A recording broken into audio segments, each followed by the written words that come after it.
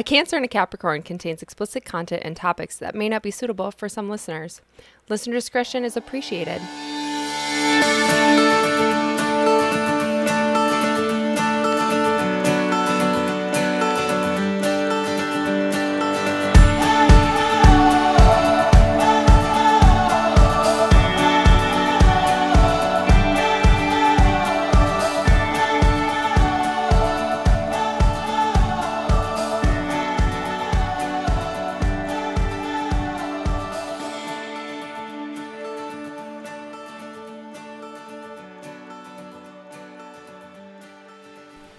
You're listening to A Cancer and a Capricorn, the podcast hosted by yin and yang BFFs that are willing to try just about anything to be happier, healthier, and more humble. I'm Sarah, the Cancer. And I'm Ken's, the Capricorn. Each episode, we deep dive in an overall wellness-related topic or trend, talk about its origins, and tell you about our personal findings after we try them out for ourselves. We hope that you're able to find joy and purpose today. Hold on a second. We hope that we are able to help you find joy and purpose today and maybe make you laugh along the way. We're so glad that you're here. So this episode today, we are going to be talking about grief a little bit because as Ken's and I were sitting there and looking at our first, 10, 15 episodes, we were looking at around the dates and timelines and things of when things would release. And the episode that we're recording today is coming out right around Grief Awareness Day, Grief Awareness Week. I know August is really just big for grief awareness in general in many places across the nation and around the world. So we thought it would be advantageous to throw some info out for you guys because I think, based on what I learned in my research, grief is just like the receipt of having loved. Oh, wow, that is profound. And I love that. The receipt of having love. Yeah. It's so good. We'll get into it more. But first, we're going to do all of our normal shtick, spiel, the whole kit and caboodle. And we are going to hit the deck. Let's do it. All right, I've got everything ready, spaghetti, and you did the research. So hop on in, Queen. It's all about you. Yes.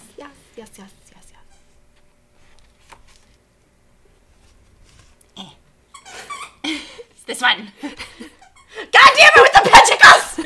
You are a pentacle! You are on a pentacle! Okay. So just 1 second. I'm just shrieking into the ether. And I'm just laughing because this freaking dog is squeaking behind us.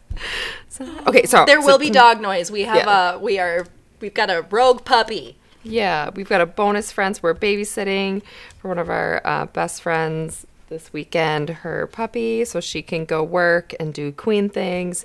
And I'm not mad about it, but she's being an agent of chaos, and it's really funny. She's a menace because she is young.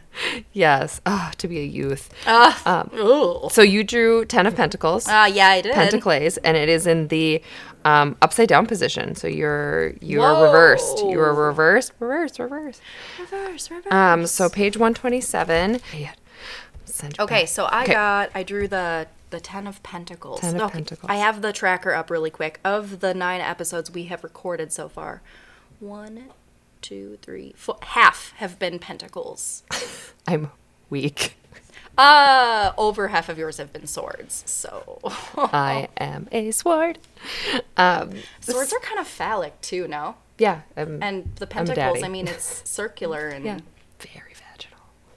Mommy and daddy, y'all. It's so weird. Mother sign and father sign. It's a little spooky. Let's put it in the journal. I think so much of it comes in. Yes. I'm really excited to put it in the manifestation book. Thank you. We got to post pictures of them. Yes. They're cute. Yes, they're so cute. Sarah got us these beautiful journals to start posting for our magic. Things that are happening in our life that are spooky, magical, and just really... spiritually aligning. Yeah. And we need to be documenting them, so I'm really excited. So 10 of Pentacles, the last of the pip cards in this suit, the 10 represents fulfillment and abundance.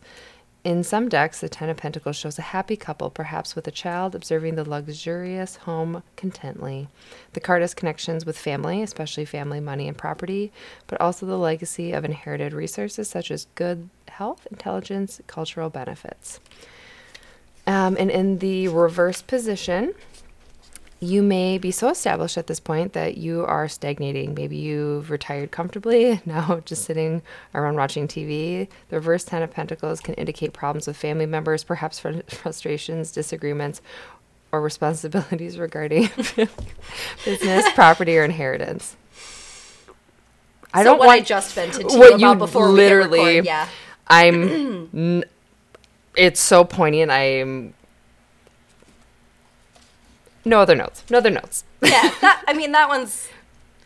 I don't like to be like, oh, it's personal, so I'm not going to talk about it. Because, like, we've already talked about some pretty personal shit. But, like, this one's a little personal. This is, like... This is, like, real life, like, business as usual, like, running your own shop kind of stuff. Yeah. So, like... It's family matters. Family matters. It's family matters. Keep it in the family. It's literally just pocketbook problems, but that's about it. Yeah. It's just like running a household and things happen. And very minor, but a frustration. But it was just really... I started laughing because I was reading it and I was like, we just talked about this. Literally, like, that's why we were a little schmoopy in the intro, because we had a heavy conversation. Yeah. So, the spirit guides always know. Okie dokie, and I got the High Priestess, but in the reversed. Whoa. Both reversed. What is raining down on us? Reverse! Oh, reverse. We're in Leo season. Maybe there's just a shift. Are we? Oh, today. As of today, is it not? Mm-hmm. Because I was like, why are we both reverse? Reverse. Because neither of us have Leo, like, hardly at all in our chart. Correct. Okay. Reversed. 162. So shit. Zuri is chewing on my fucking cord. Damn it, Zuri. Honey, now. You're so cute. I can't have everything nice. Okay. So the High Priestess, this beautiful and enigmatic card, symbolizes feminine spiritual power, or the goddess from whom all life comes and to whom all it returns. Some decks show her as a serene female figure seated with a book or scroll on her lap to indicate wisdom. Other decks depict her gazing into the distance at something yet to be revealed. And so it's intuition, emotions, feminine power, imagination, spirituality. In the reverse, the High Priestess reverse says your unrealized potential has yet to be discovered. Your secret, authentic self is locked away in the basement. Perhaps you're hesitant to look too deeply into yourself, or you may be hiding your true self from others because you fear the judgment or disapproval. In some cases, she means you're too involved in your inner world and you need to go outside yourself. So fascinating that this comes up. I have been marinating. So I had a team outing yesterday, and working from home for the most part. I work remotely for the most part all the time. And this was the first time my whole team has been together ever since I started at my position. Yeah. This is the first time we've all been like all together. Breathing the same air. Yes. And genuinely enjoy them all so much. That's good. And I also realized... This could have been a butt. Yeah. And... Could have been a big old butt. Sorry! Leave the violent one alone! This is what happened earlier. This is exactly the violence. We'll pause. Yep. Should we separate the children? Yeah, I'm going to... It was just... The first time I realized, or maybe it's just because I've been separated or in this position, I'm not really sure. I'm struggling to realize who I am perceived as, if that makes sense. Oh, sure. Like you're wondering, like, what you're giving. Yes. Like what people are receiving from you. Because you have absolutely no idea. It's like how you can never, this has always been something that really bothers me on a really deep visceral level, that you will never be able to see your own eyeballs. Yeah. You'll never actually be able to see your own eyeballs ever. Never. Not unless you take one out and look at it. Please don't fucking do that. I will never do. Wait a minute. Donate your body to science, everybody. Body farms. Go to the body farm. I would love to. But it's kind of like that, though. Because like, you will never actually be able to be in somebody else's mind when you're sitting there trying to be like approachable and Yeah. Even if you're just trying to be like neutral and someone's like, whoa, what a bitch. Like, Yeah. you have no idea what you're giving. Like, for real. Yes. Yeah. You want to be a team player. I do. I want to be a team player. I want to be, kind and compassionate and someone people at least enjoy working with. And I understand, like, we're not going to be someone's, best friend or perfect for everyone. And just I think is maybe the fact that this was the first time we've all been together and you're taking in everyone's energy at once. That's always really hard for me personally as an empath. Yeah. I was just sponging it all at once. And then I really, like, the whole car ride home, I had to, like, kind of dice it up and be like, okay, how much of this, it's out of my control, but how much of this am I going to allow to... Is it going to bother me? What am I going to take into my control? How much is internalizing? Yes. Yeah. Yep. What's perceived? And then, like, what am I going to do with it? Right. Sure. Because we did, like, the DISC assessment. Oh, fun. We're going to need to put an end to that for the sake of the listeners. Yeah. I'm going to grab that.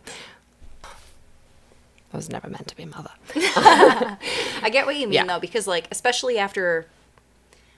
You and I pay attention to people a lot in interactions. Mm-hmm. And we pay attention to broad spectrum, everything that's going on in the room. We're both very perceiving people. Yes. And you're hardcore in your judging, too. You're making judgments about every situation that's encountering you all the time. We learned that in the 16 personalities quiz. That was, like, hard, like 75% or something like that in judging. Mm-hmm. So when you're sitting there taking in that much information, that many streams of consciousness are firing all at the same time, I imagine that car ride home was just like just sorting through all of that paperwork, I guess, every thing that you went through. Were there any, like, do you care to give any examples of, like, not necessarily specific people or, like, but, like, maybe an instance that you perpetuated on a little bit? Yes. Absolutely. I'm so glad you asked. Thank you for asking. Yes. I've been married. Grabs podium.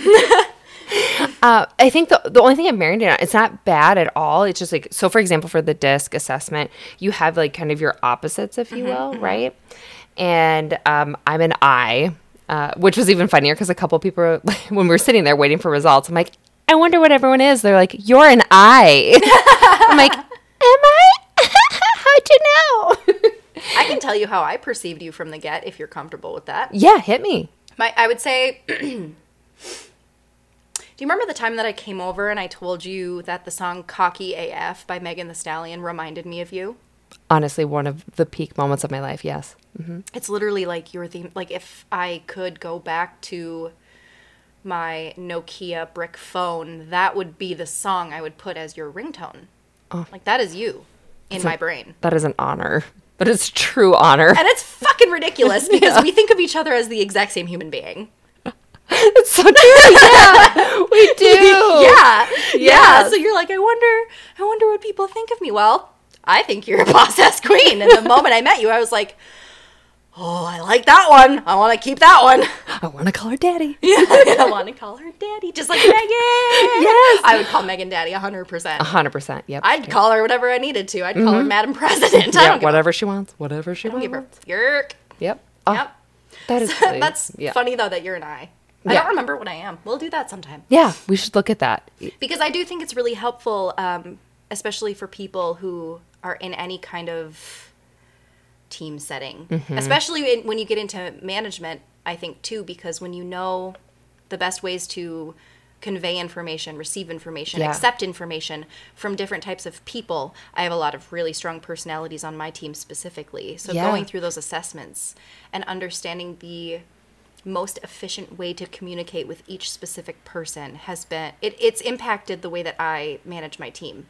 Oh, for sure. Hugely, because I know that there are certain people who absolutely need context before they're willing to accept a task, and other people are like, just give me the bullets, I don't give a fuck about the context. So like knowing your D's. Exactly. Knowing exactly.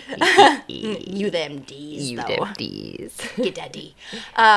So yeah, that's like, I think that would be a really interesting thing to deep dive, especially because like it can be applied, like absolutely in a work setting, in heck with your kids. But I will say, I think me at work, I show up very differently. Like, so like this DISC assessment, I show up very differently at work than I do in life. I will challenge that in that I have had the unique privilege to do projects and tasks with you. Oh, yeah.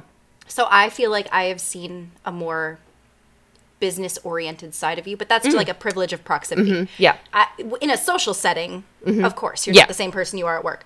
But we've, like, tackled huge projects together and we've done a lot of shit together. So, like, I feel like I have seen the way that you've gotten, that you're just so good at, like, figuring out the root problem from everybody's perspective, and then also figuring out a way to be like, all right, how am I going to make everybody happy enough that it's at least acceptable? Like, not everybody's going to be singing, but it's going to be acceptable.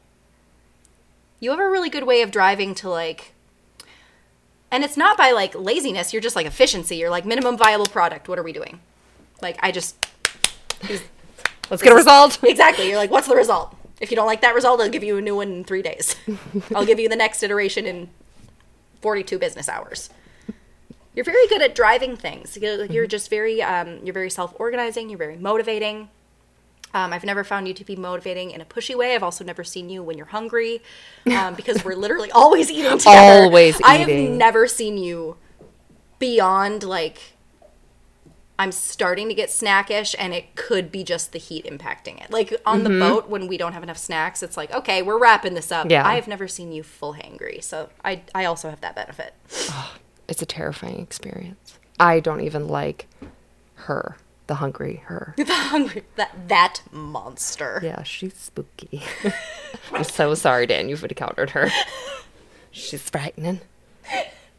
She's frightening. She's frightening. Well, thank you for that assessment and feedback. I appreciate it. You're so welcome. pragmatic and so just able to, like, take a step back and see people. You see people very well. I do.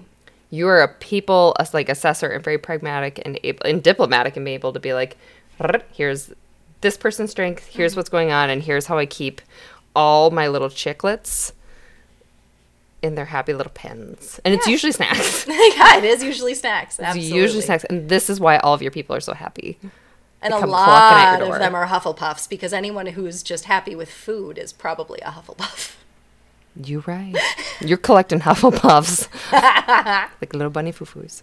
Little bunny. Fucking little bunny. Oh my God. Well, that just brought me up on a really good level. Thank you for helping me work through that. What a good day. Good day. Speaking of good days, to reiterate, we did not do a dry July. Oh, yeah, we failed. And speaking of where we're at in July, we had mentioned a second ago, before we jump into our wellness updates, while you were pulling your card, I pulled up Leo traits, because since it's not going to be when we release this. In fact, I think we will be post Leo season when it happens. But before we forget, I'd like to start doing this a little bit, where we call out and shout out the Leos of the world, and maybe even help Leo lovers love and understand their Leos a little bit better. So I just went on, why the fuck does it have me on Bing as my default browser? Ew. This computer is trash. I deserve better than this. I deserve Don't be a better peasant. than this. I am so much better than this. All right, I'm on the Google now. Leo traits. Did my Googles. That looks like Aslan. That's beautiful. Gorgeous. Compassion and big-heartedness. Consciousness, drive, and natural leadership are the 4 main characteristics of the Leo personality. Leos are known for their generosity of time, energy, respect, and money. As a result, Leos are attracted to others. Hold on, let me go through every single one of them so I can fact check. I don't know a single introverted Leo in my personal life. Nope. I'm sure they exist because there are squirrely people all over the place, but my Leos are very hard and heavy, extroverted, loving, just get it done, have a good time. They're typically fairly confident. Yeah, typically in their thing. They're confident in the things that they enjoy. Yeah, absolutely. Like, if they know they're good at something, they're like, excuse me, did I flex? Do you want to see my mane? Like, I am better than you at this. Like, and You know what? And That's it's gorgeous. fucking fine. That is fucking fine. My longest best friend is a Leo, and she is just... She and I have very, very similar spirits, but like the biggest difference between her and I, we're both huge romantics. We're whimsical. We still both read young adult fantasy actively. So cute. Like I was at Barnes & Noble today and got young adult fantasy books. Love this. For myself. She and I are very much like that, but she and I lived together at one point, and her idea at the end of the day, coming home to her best friend, was I get to hang out with my best friend when I get home, so my day isn't so shitty. My idea of coming home was I get to go home and nobody is going to look at me, talk to me, or ask me for anything, because that's all I do all day, all the time, is just take care of people. I just want to go sit and breathe my own fucking air. So that was a really hard time for our friendship. So if you love a Leo who's extroverted, just let them know that it's not them and it is just you, because they are just good, loving, beautiful, roaring people. My daughter's a Leo, and she is a formidable force at 11 months old. Yeah, she just wants to look at you and touch you every minute of the day. She started saying good in response to things, and she like kind of nods and she goes, good. Oh, You say, honey, how are you doing? And she goes, good. I mean, she's good. But like with eyebrows, like angry eyebrows, like determined eyebrows. You know, she's just like, Your kids I am give good. a Like, lot of she's eyebrows. determined to be good. Yeah. She's like, I'm determined to have a good time. Fucking determined. And if I'm not having a good time, you gon' know. Yeah. You gon' hear it. I will let you know. Otherwise, I'm excellent. Otherwise, great. Also, have you seen how pretty I am? Ha! Like, Look at me. peek at me. Peek at me. Peek at me. It's so delightful. I really love this. Is great, and I think it's so helpful to just start giving like little recap, little appetizers of all of our zodiacs and coming into these seasons, because I truly think as we meld through the seasons and through the times, we do get impacted by these seasonal changes and coming into Leo. I agree. Maybe just these feelings. Maybe that's why I'm so conscious of how I'm being perceived by others, because like this is big energy. Yeah, it is big energy, and it has a Leos have a lot to do with like perception, I think, in a lot of ways. Like Leos want to be perceived the way that they see themselves in a really big way, to the point that they almost refuse to be misunderstood. Yes. Yeah, so I feel like maybe that's kind of what you're feeling a little bit as we're coming into Leo season here. Yeah, absolutely. It's just like, I just hope to God people are receiving me the way I intend to be received. Yeah. Oh, I love you. I love you more. I doubt that. My heart is so big and squishy. You are a Cancer. It's cold, though. It's cold. It's big, squishy, and cold. So, like... Mine's black like my baby blanket. I was just thinking about making a black baby blanket today. I'm not kidding you. Do it. I literally turned was out just... fine. Ask my mom. Wendy, give me a call. More notes to follow up on. I wasn't dropped. Okay, so before we move on, let's pick some new wellness activities, and let's try to make them Leo-centric. Ooh, Let's go back to what that page said. Leos are known for their generosity of time, energy, respect, and money. Should we go volunteer together? I would love to volunteer. Yes. What do you think we should do off the top of your head? We'll brainstorm later and we'll solidify, but like first thing that comes to your mind, what are you thinking? As soon as you said volunteer, I think blood drive, so I don't think that's... That's not my bag. Yeah, I was going to say. My only scar on my face is from giving blood. Yeah. It's a long story. Clean up. We should clean up around the... Crime scenes? Yeah. Your joy on your face is palpable. I can feel your joy. So Ken says, how do you do it? You sign up, you volunteer. What is it? How did you do you can that? apply if you look for crime scene cleanup places. I submitted my application to do crime scene cleanups, because you just have to have like kind of somewhat specific qualifications, and or they prefer people who have like somewhat medical background and are used to like chaos. Gore? Yeah, gore, and because some people just don't do Saw good with movies. it. Yeah. Yeah. And I haven't heard back. And it actually devastated me a little bit. I can see it in your furrowed brow. I'm like, why not me, though? I want to do it. You know that I'm even scared to volunteer at animal shelters and old folks' homes because I'm too afraid to have feelings. And you're actively willing to go clean up brain matter. I just want to chip it off the walls. Admire and fear you so deeply. You know? No, I don't know. Want to know what cleaning products work great on it? For research purposes. Do you want to fuck up our browser history later? Yeah. Great. Excellent. Let's get on some lists. Oh, shit. Okay, so let's volunteer somewhere. Let's do that. I was going to say we should clean up around either one of the rivers or lakes nearby. Like maybe pick a park or something like that where you'd want to bring the kiddos. I'd want to bring the dogs. And that would kind of give back to our community, especially since it's so nice out. It's like, I was just talking to Dan the other day. He asked me if I've ever done the wildlife drive. Yeah. We should go through there and double check to make sure it's still beautiful. And then on our way out, maybe, you know what we should do? The whole way to goat yoga, because we are doing goat yoga. Yes, on goat the 31st, yoga. Hitting some goat yoga. We're so excited. Whole way to goat yoga. Let's bring bags. Let's leave like 45 minutes. Let's do it on the way home. Yeah. Yeah. We'll do it on the way home. Let's bring bags. Let's have our husbands make us sticks with nails in them with the prongy things. Yeah. We'll DIY it. Yeah. I love that. And Let's we'll just do that. clean shit up. Yep. Perfect. Nobody is like, this is so privileged, but nobody's going to ask us what we're doing. Absolutely.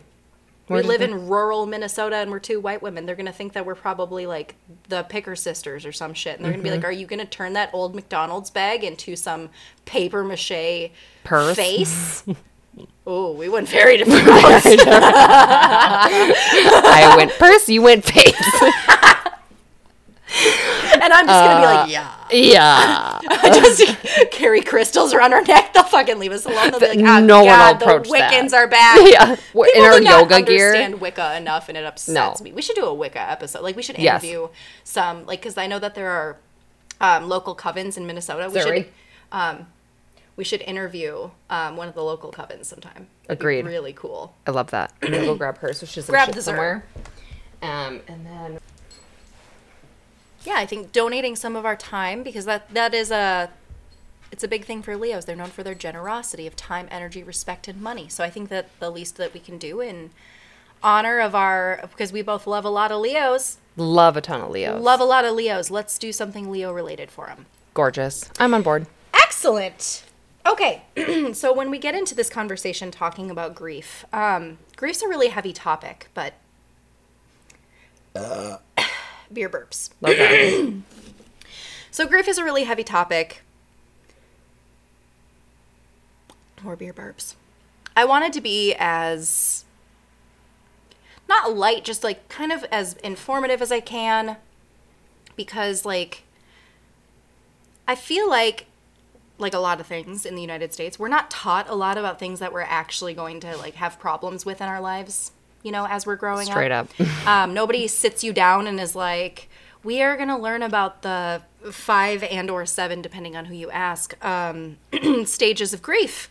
They're like, oh, we're going to sit down and talk about Lieutenant Colonel Sanders and his mission for the chickens and like all of the fucking wars and the fucking nonsense that, like, yeah, let us read a book maybe, but like, there are other things that are going to be more pertinent. I'm going to use daily. I will use this daily. Exactly. Like geometry, I haven't used daily. I'm going to be real honest with you. Mr. Webb was a dope teacher, but I have not used math in my adult life other than something I can just fucking Google. Mm-hmm. So, you know, learning how to cope with being alive is kind of important. So I kind of wanted to approach it from a little bit more of a pragmatic, just informational perspective, and any candor that we have together will be just a little bit more flux, you know? Mm-hmm. So yeah, I just wanted to keep things, it's a very heavy subject. It can be a very heavy subject if you haven't taken the steps to learn how to approach grief from a more productive standpoint. And depending on the stage that you're in, everything's very subjective and everything's always easier said than done, but you know, you had mentioned earlier that I'm good at removing myself and seeing things logically. I think that's a really good way that I've learned how to deal with grief in my own life. I actually feel like I carry other people's grief harder because, like, I know myself and I know what I'm capable of. You know, like, Absolutely. I know what I'm capable of coping with. So when other people that I love come to me with their grief, that is almost more burdensome for me because I can't influence their healing. Yeah, absolutely. You know? I can influence it, but I can't actively help them heal themselves necessarily. It's very intrinsic and introspective, and it's very internalized. So we're going in logically. So the first question that I want to ask you is, when you think of grief, what comes to your mind? Just very basic, like if you were Merriam-Webster, what's grief? When I think of grief, I think of coping with or the processy of loss and the subsequent fallout from whatever that might be. And that can be from a person, an experience, really anything that you're having to remove yourself from. Yes. I'm I'm pumped to hear that that's your perception, because that's kind of, when I was going through my research, that is the narrative that is being written now. Our generation is writing that narrative. It was previously like, you know, everyone has always kind of been like, shut up, don't talk about your feelings, like, suck it up. Yeah. You know, that kind of stuff. And I think our generation has, you know, seen through our grandparents and our parents and, you know, some of the stuff that we went through and things like that, being like, this isn't fucking right. So Yeah. our generation has really taken it upon themselves to start rewriting some of that shit and getting on top of it a little bit more. So whereas grief was previously thought about as mourning the death of a human, Yes. Like or one being. mourning the loss of a person, it's really being re-understood, readapted, and reassigned, I guess, as the loss of a thing that you love, you know? Yeah. Because, like, it could be a person. Absolutely, it could be a person. It could be a pet. It could be a stage of your life. Like, imagine if you were to, yeah. imagine if you were to retire. Yeah. The loss that you would feel of, like, waking up on a Monday and having nothing to log into. Absolutely. While it might be positive, there's still grief. There's still Absolutely. loss. There's, like, it's a huge thing that's just gone. Like, I remember going through the grief of knowing I was never going to bear another child. Yeah. Very shortly after my daughter was born. And that kind of melded in a little bit to my postpartum and stuff like that. But, like, that grief was, it was very natural. But it wasn't it wasn't necessarily for a specific person. It was for the idea of, Right. like, something. I experienced it also the last time that I took the floor at a dance competition. Oh, sure. Right. When I was competing, I remember my very last competition. I remember exactly how I felt. And I, like, honestly, if I think about it too hard, like, I still haven't really fully dealt with it. Yeah. I have a hard time watching So You Think You Can Dance. Yeah. Because it, like, if I think too hard about how those dancers are feeling, it's like, whoa. Yeah. You know? So it's, it can just be anything that you feel really passionately about or love. And so when I had heard, I can't even remember, I will tag it.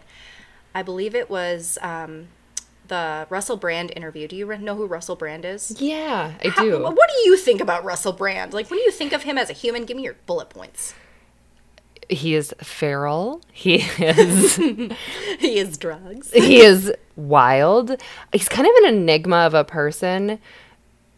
But I also think that, He's woke as fuck. Yeah. Like, he is one of the ever beings that actually knows what's going on, but Yeah. doesn't have enough power to make things change. But Right? he's like, guys, hello, hello, out there. he's just like, somebody.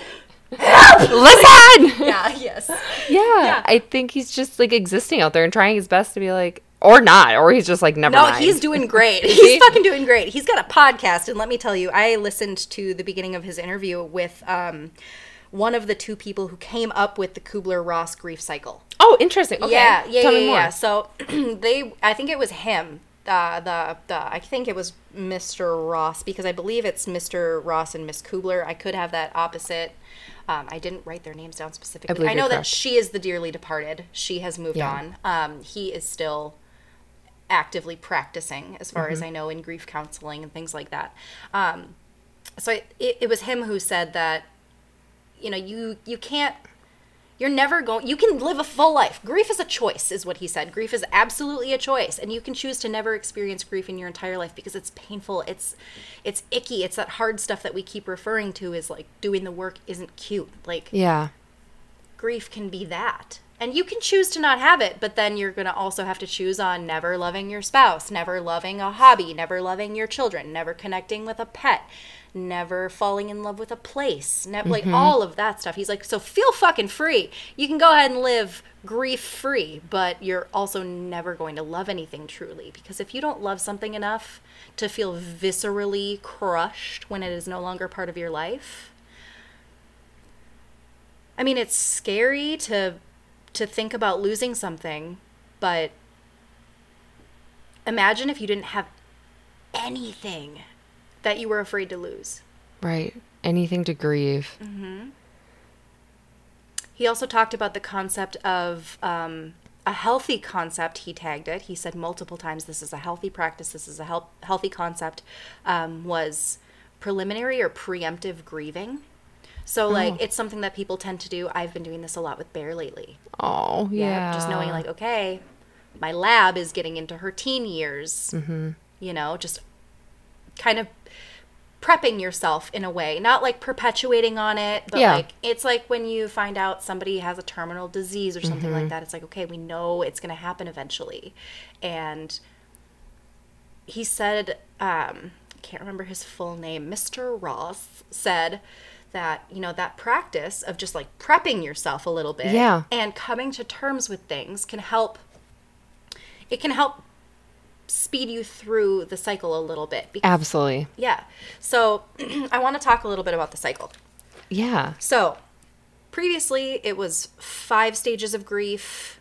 Now in some places you'll see it's 7 stages of grief. When you see that it's 7, it's actually 5 of them broken out, like further categorized just a little bit, and like subcategories. Exactly. And they usually have a little asterisk next to them being like, these are the new ones. Welcome. Yeah, exactly. So the original 5 are denial, anger, depression, bargaining, and acceptance. And we'll talk about those in just a second. When you get into the 7, it's shock. They add shock in as its own. Absolutely. Then denial, anger, bargaining, depression, testing, they added in, and acceptance. Okay, I'm curious to learn more about that. That's fascinating. Yeah, okay, so before you make any preconceived assumptions, before you have any preconceived notions, that list, whether it's the 5 or the 7, it sounds like steps, right? Right. Not true at all. Right, not linear. It's not linear. It is not linear. You can experience certain stages multiple times through triggers, through more traumas, you can go through these phases any which way. It doesn't matter how many times you've grieved the loss of something or someone.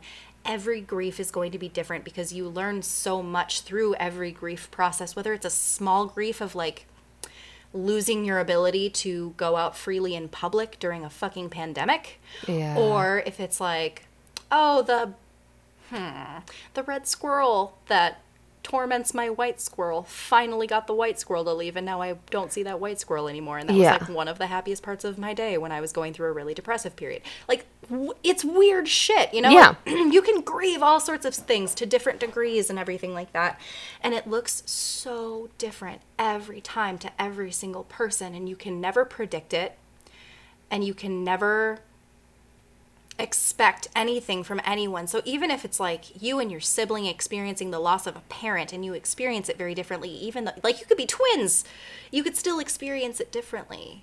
Right, exactly. You know? And so I think understanding yourself through grief takes a ton of introspection, and understanding somebody else through grief takes a lot of empathy.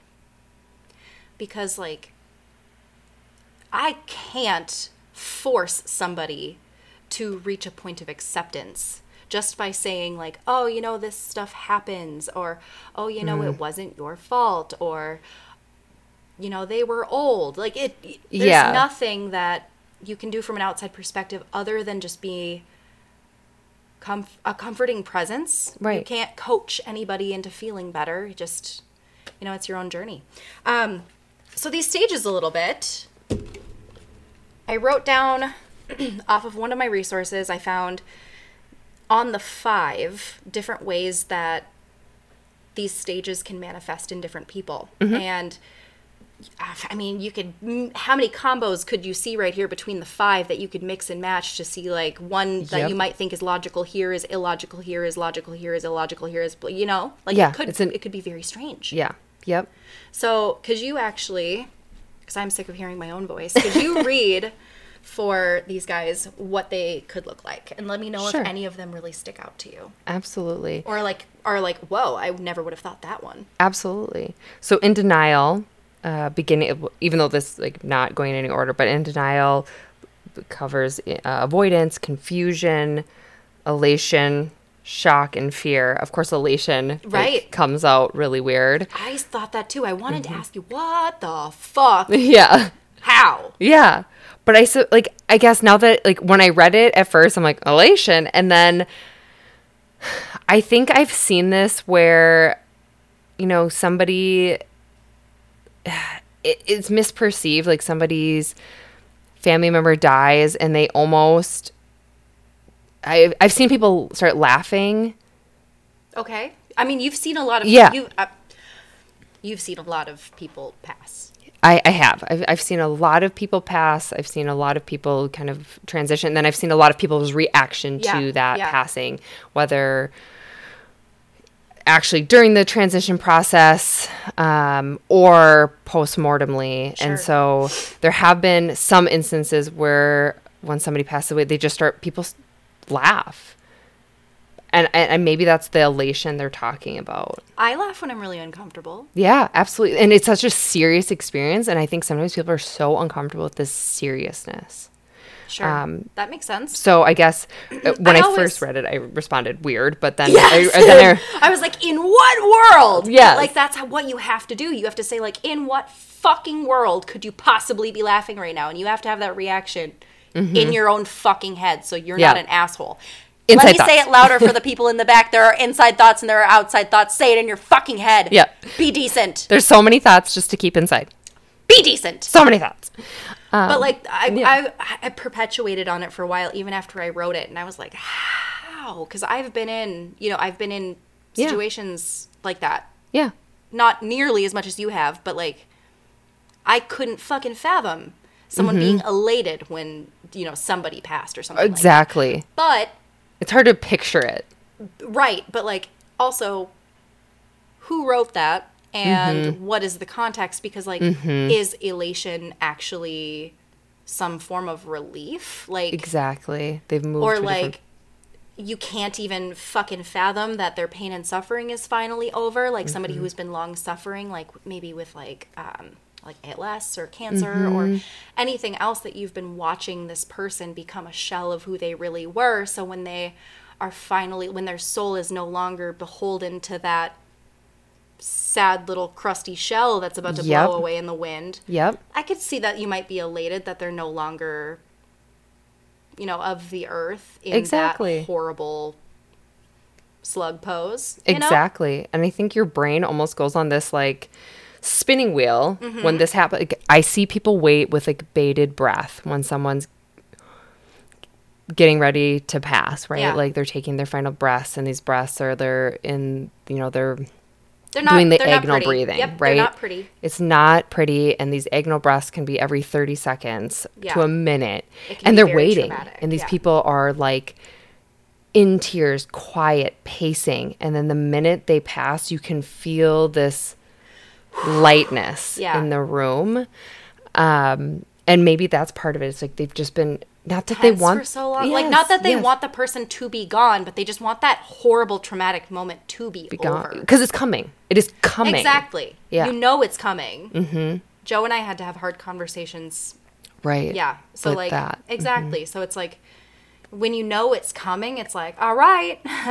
Let's just over. It feels like your chest is going to explode. It feels like something is going to just punch right out your sternum and just you're going to vomit and everything is terrible. So yeah, I mean, I could see like when you're finally no longer like, like when you can actually breathe, that breath could possibly be elation. Absolutely. That I could definitely see. Sure. Just All to right. be able to move. Let's move on.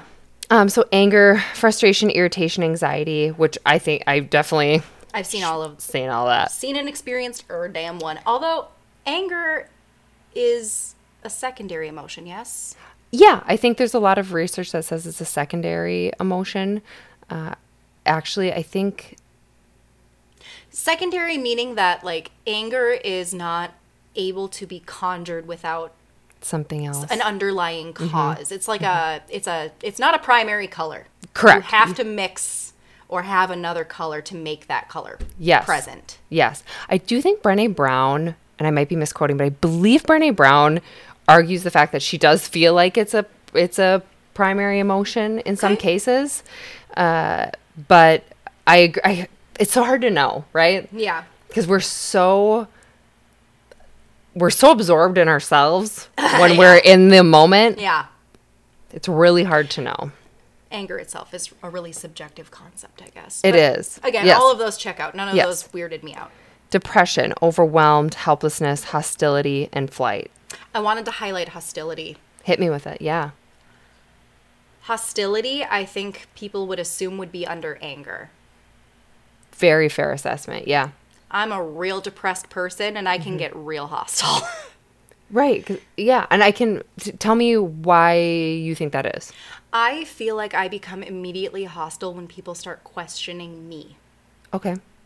When people start questioning something that I know I believe is true and feel is true in my heart. That, like, immediate violent anger. Like, if I have done any and everything that I can to make someone believe that I am bearing my soul and they don't take it at face value and they try to read into my words that I am trying to be super clear with, I just get fucking angry immediately. And I know that that can translate as guilt. But when somebody misunderstands me in a really critical moment when I'm trying to be crystal clear, I just would rather punch them in the face because, like, I have already perpetuated on how to explain it. I don't know how else to explain it, you know? Yeah. Yeah. So when I'm really depressed and I'm trying to, I mean, this was a lot longer ago in our relationship, but my depression was a huge point of issue for Joe and I because he did not understand that, like, it wasn't because of him. And when he would be like, well, it's got to be me. It's me. It's me. It's me. It's like, what is this? What's going on? I would get very hostile about that. Like, I fucking said it's not.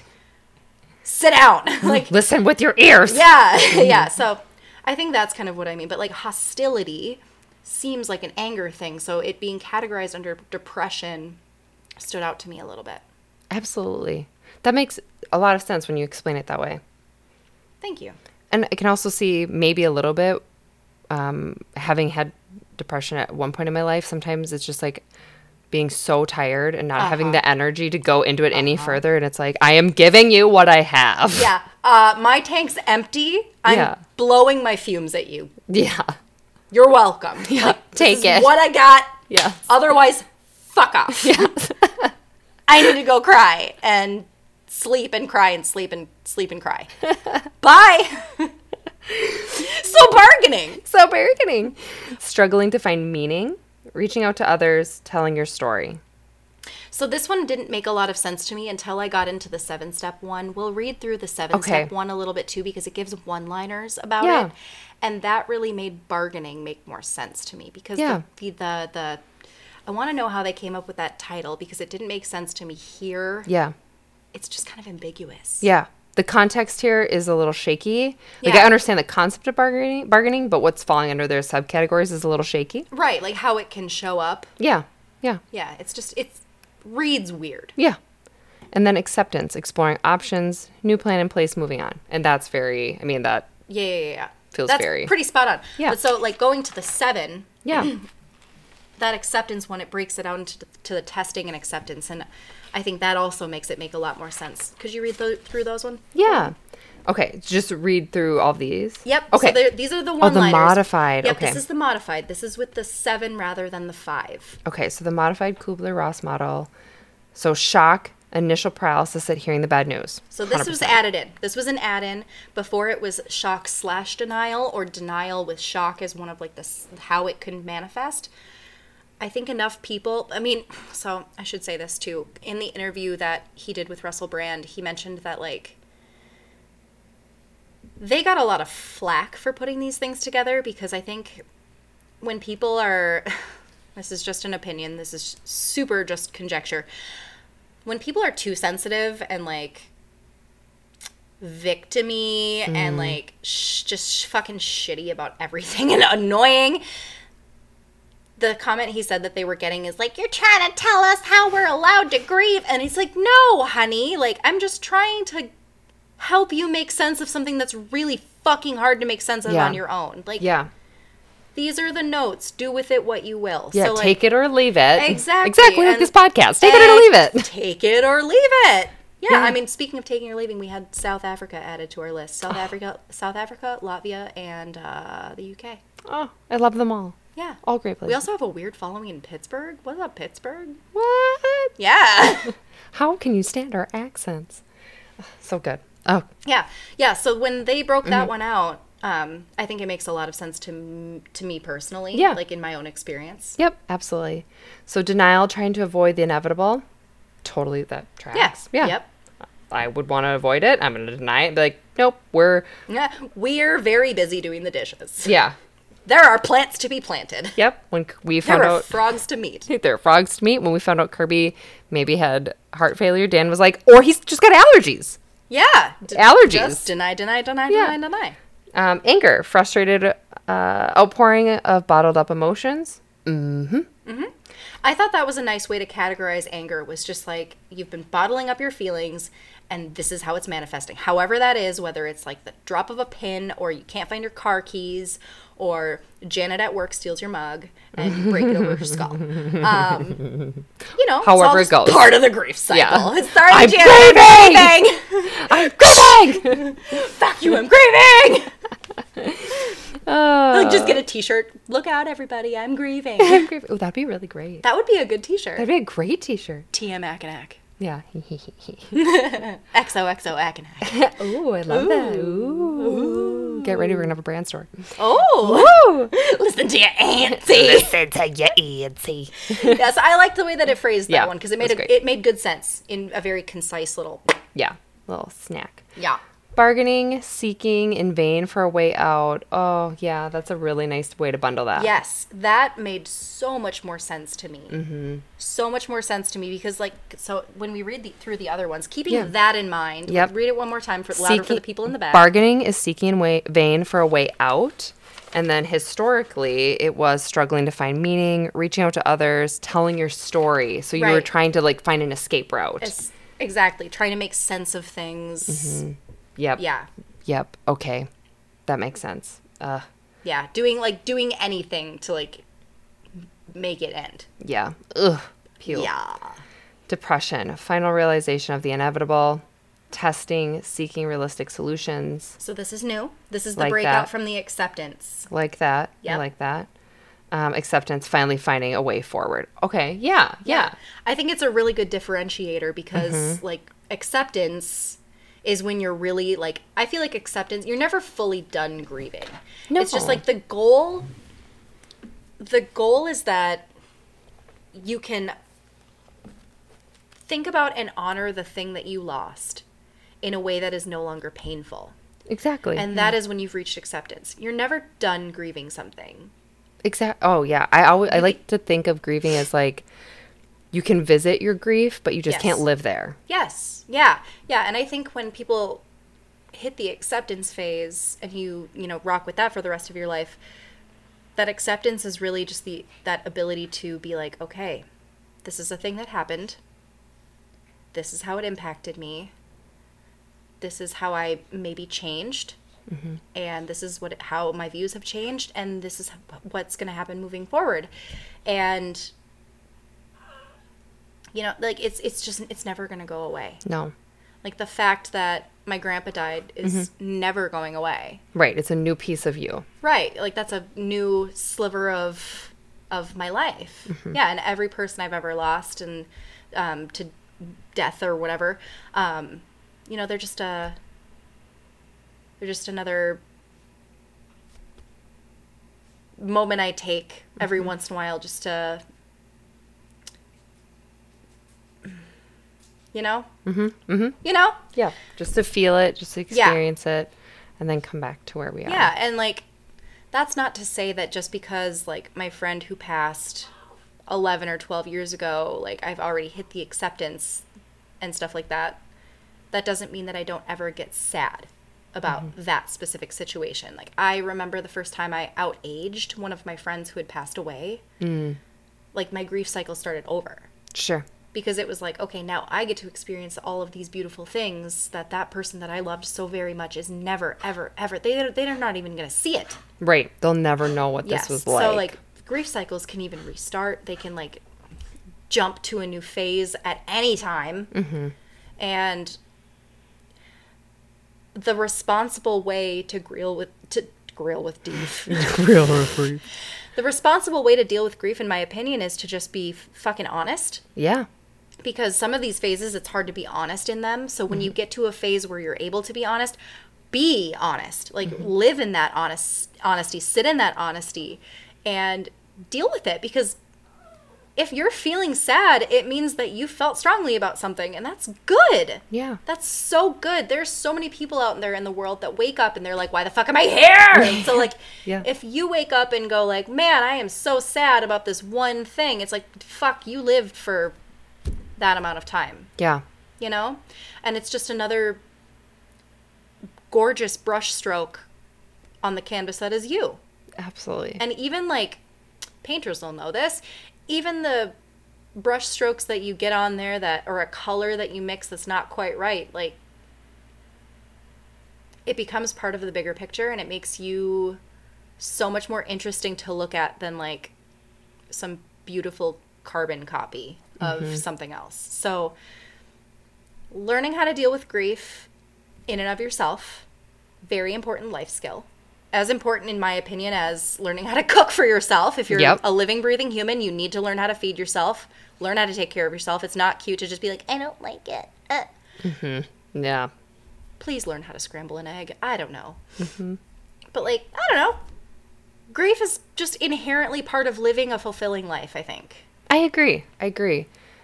It's painful, but there's something beautiful in that experience as well. Yeah, and don't ever pressure somebody to grieve the way that you grieve, because they are not you and you are not them. And if anyone ever told you how to be, right.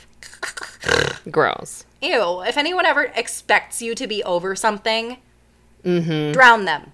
Don't drown them. Yeah. Just be done. Limited liability. Yeah. But, like, maybe put that in your little black book of reasons that you don't, like, send that person a Christmas card. I don't know. Yeah. You know, one less $4.99 to add to the Shutterfly cart. Yeah, absolutely. That's totally fair. Like, it is your journey. It's your experience, and how you spend time and where you add value is entirely unique to you. Yeah, absolutely. If someone is ever telling you that you're not allowed to feel whatever it is that you're feeling, they're incorrect. You're allowed to feel however you feel, and that other person might be able to say, like, that wasn't my intention, and I'm very sorry that you do feel that way. It was not my intention. Intention is really important. Intention's really important. Really important. However, we don't want you to live in your grief. No. Yeah. Absolutely If someone's trying to help you not live in your grief and get into a healthy place. Right. Like, you can't just sit there and marinate and not help yourself. These are the tools to, like, identify and understand. Separate yourself, like the way that I do with people. I see them as a human, not how they're impacting me. You know? I see how my experiences are impacting my well-being, and I learn and adjust from there. Absolutely. Yeah. And I'm not always great at it. Every situation is completely different. And yeah, just knowing that these tools exist, and just, like, having access to understanding it in a way that, like, we didn't really have it as children makes me feel very empowered as a parent. Absolutely. I think that the way that grief and loss and distress in general, that how it was handled in my youth specifically was like not the most appropriate for making me a resilient adult. So I'm very excited to have these things at my fingertips to help make my children more resilient and emotionally well-rounded adults someday, so that they can show up that way from an earlier stage and be brighter lights to everybody they encounter. That's a beautiful sentiment, and I look forward to seeing that and being part of it. You get a front row seat. Sorry. They're loud and they're dirty and they're really cute. Straight up, I know all that. And when you're having a bad day, they're going to be like, Kenz, do you want to talk about this? And you're going to go, what? Excuse? You're going to be like, that was my generation. Bye. Kick their spine through their chest. I haven't talked since 1997. Did I know how to talk? Yeah, I did know how to talk in 1997. Yeah. I did. Yeah. Did not know how to write my name, though. I probably did. I don't know. Mom, you have more notes to give to Sarah. I should just, like, sub her for you for an episode. Oh, that would be so fun to just sub so each funny. other's moms for an episode. Oh, Yeah. that's so fun. That'd be great. Yeah. So, like I said, I didn't want to make this super heavy because, like, it's like periods. It's just a part of life. Yeah. You know, it's like periods. It's like sex. It's like pooping. Grief is just part of life. Oh, I love that. Yeah, it is all yeah, it's going to happen. It's going to fucking happen. And if it doesn't happen, if you don't ever grieve in your life, woo! Yeah, and talk about it. You have a heart of stone if you don't ever grieve. Like, blessed are the grievers because they have loved. They have loved. That might be a quote from somewhere. If it is, I'm really sorry. I don't know what it's from. I just said it out of my brain. I'm not trying to plagiarize anybody, but it sounds like something quotable. It sounds really nice. We should Google it so we don't get, like, I'm sued. going to Google it. Yeah, Google that. So I know this was a very my voice heavy episode. I apologize for that. Every time I listen back to an episode, I want to take voice lessons. I don't know. No. But nah, it's not that bad. But thank you guys for buckling in for an episode that's, you know, not the easiest. And I would like to invite, first and foremost, I'd like to invite all of our Leos who are listening. If you are a Leo, drop a comment on our Instagram or on our TikTok about what your favorite thing about yourself is. We would love to know. And if you identify with your Leoness, we have got to know. Yeah. And the other thing that I would like to challenge everybody to do is pick one small thing over the next calendar year that you would like to make peace with. You know? I feel like a calendar year is an appropriate amount of time to at least start thinking about something deep. That's a really lovely amount of time to ruminate. Yeah. If you have a And therapist, update your resume. Just kidding. And update your resume. If you have a therapist, I'm going to cut that down to 7 months. If you do not have a therapist, you have a calendar year. That's a reasonable amount of time. I love a deadline. I love a deadline. I know you love a deadline. Thank you. Yes. I can't remember off the top of my head what our next episode is going to be. Honestly, we're getting to a cadence now where we're recording so far in advance that we might do fun stuff between now and our next scheduled thing because, like, you know, there's goats. We're doing goat yoga. We're going on over the adventures. There's all sorts of fun stuff to do. Yeah. So we'll see you soon. Yeah. We'll see you very, very soon. And thank you all around the world for tuning in. What the hell is that about? Yeah. Oh my gosh. Like Pittsburgh and Africa and like just everywhere. How did you find us? We love you. We love you so much. Have a day as good as you. You're all so good. So She's good. right.